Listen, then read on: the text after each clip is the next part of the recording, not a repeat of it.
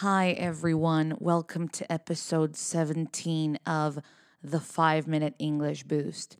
In the midst of everything that our country is going through, I truly am hoping that you're safe, that your family is safe, and that you're able to maintain some kind of a life routine, even the most minor and insignificant there is. Anything that helps you feel a little calmer and a little more in control, and that perhaps brings back a little bit of that sense of control and sanity that had been taken away from us.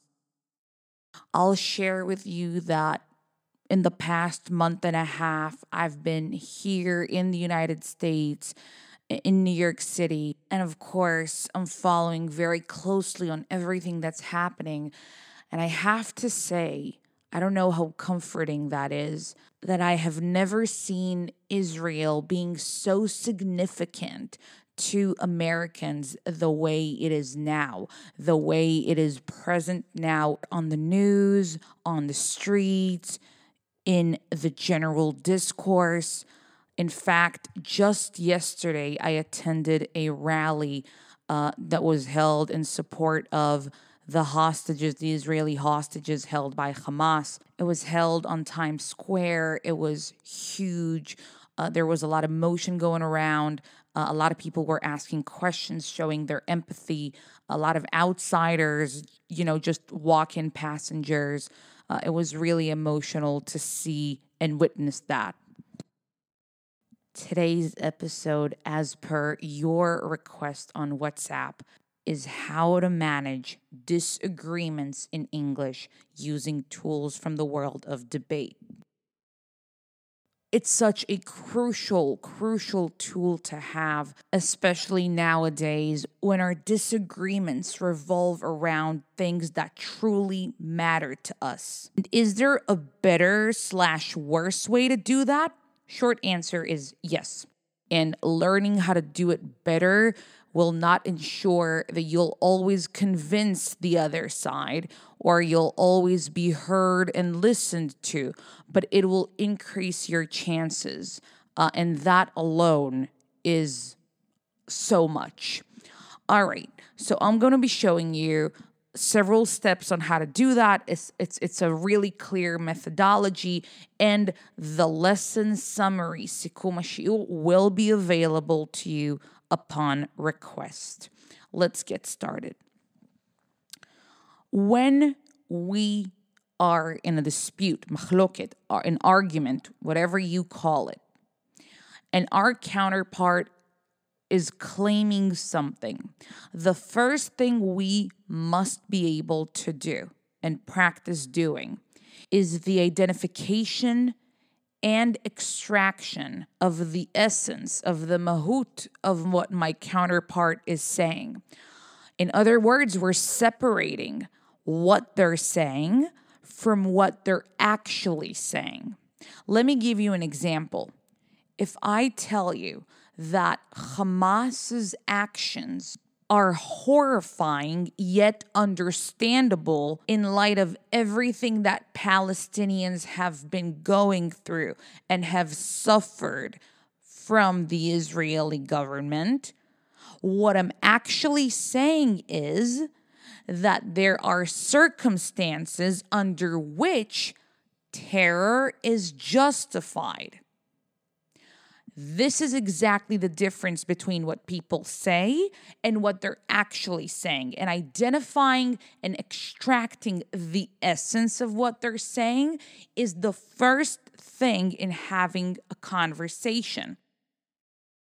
And once we identify that, we want to empathize with their statement and mirror it back to them. Going back to my example, now myself as the other side of the conversation will be saying something like, okay, I see what you're saying. You are mentioning that the Palestinians have suffered so much over the years. Therefore, Hamas's actions, horrifying, terroristic, unbelievable as they are understandable in the context of everything that Palestinians have gone through, in the context of everything that oppressed people have been going through. Please note, empathizing with the other person does not mean, oh, I agree with you, or yeah, you're right, oh, I see. Instead, empathizing is merely saying to the other person, I understand. I've listened to you. I've listened to what you said. I understand where you're coming from. I see your point of view, and then mirror that point of view back to them. Now, מרגע ששיקפנו את הפוינט של הפרטנר שלי אליו, I am waiting for their approval, for their agreement. Meaning, what you're saying is ta-da-da-da-da, correct? I'm waiting for the yes or the head nod or any other sign or clue that will indicate that my partner agrees with my reflection. Why is it so important? One, because once your partner agrees with your mirroring, they'll feel like they have been listened to by you. And you'll very likely get the same respect in return when you speak. Two, you really want to make sure that you understand what your partner is saying, the essence of what they're saying. Oftentimes, people argue over claims they haven't fully realized and understood. So mirroring that back to them is a crucial step in making sure that we understand what my partner is telling me. And the final reason, right, why mirroring and waiting for approval is important is that if your counterpart constantly disagrees with your mirrors, with your shikufim, you might find out that you're having an argument with a person who doesn't even know what they are claiming. If they're unable to hear their words put by someone else, they might actually have to clarify their views to themselves first before having arguments and disputes over those views. And sometimes that alone would be an important reflection, right? Like mirroring that very fact alone, saying something like, look, I've been listening to every word you said, yet when I reflect your words back to you, you never seem to agree. Which means, to be perfectly honest, you might need to clarify those claims to yourself first. Otherwise, I have to admit I cannot have a conversation over them. Okay, we identified and extracted the essence. We empathized with my counterpart and we mirrored it back to them. And we got their agreement. Now, listen up, because it is the most important step of our process. It's called laying out the 80% base that we actually agree on while revealing the crucial 20% that my partner is not aware of. For example, one of the claims that is often heard by people is that Palestinians have been oppressed by the Israeli government, have been denied of their most basic human and national rights, and that, of course, terror is terrible, but the terror that Palestinians have been going through for decades is nothing short of horrifying and as bad as what Israelis are going through now. Okay, that's the claim. We've heard it a lot. What is the 80% base that we agree on with a person who claims something like that?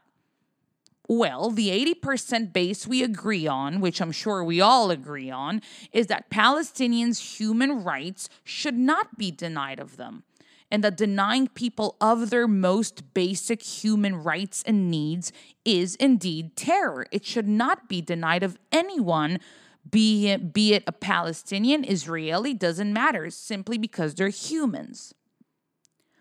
Yet, What is the crucial 20% that my partner might be blinded about / unaware of that I want to reveal here? That the rights that have been denied of them have not been denied by the state of Israel, but rather by the Hamas organization. We agree that Palestinians have been victimized along the years, but truly, by whom? Who is the real victimizer here? And now, right, I could be giving and providing support to why I think Hamas is extremely harmful to Palestinians and have been terrorizing the Palestinians for years, right? And that would not be hard to prove. But when I do that, when I separate the wheat from the chaff, את המוץ מהתבן, I do two crucial things. One is I identify the common base that I'm sharing with the other person. Because oftentimes we're going to find out that we're driven from the exact same places. Yet when I reveal the 20% we actually disagree on, I am touching the real essence of our dispute. המחלוקת שלנו. In the debate world, we call it the clash. It's discussing the thing that truly sets us apart and creating, therefore, a real opportunity for a conversation to take place. בוא לא נדון בסבל של Palestinians, because this is bright and clear.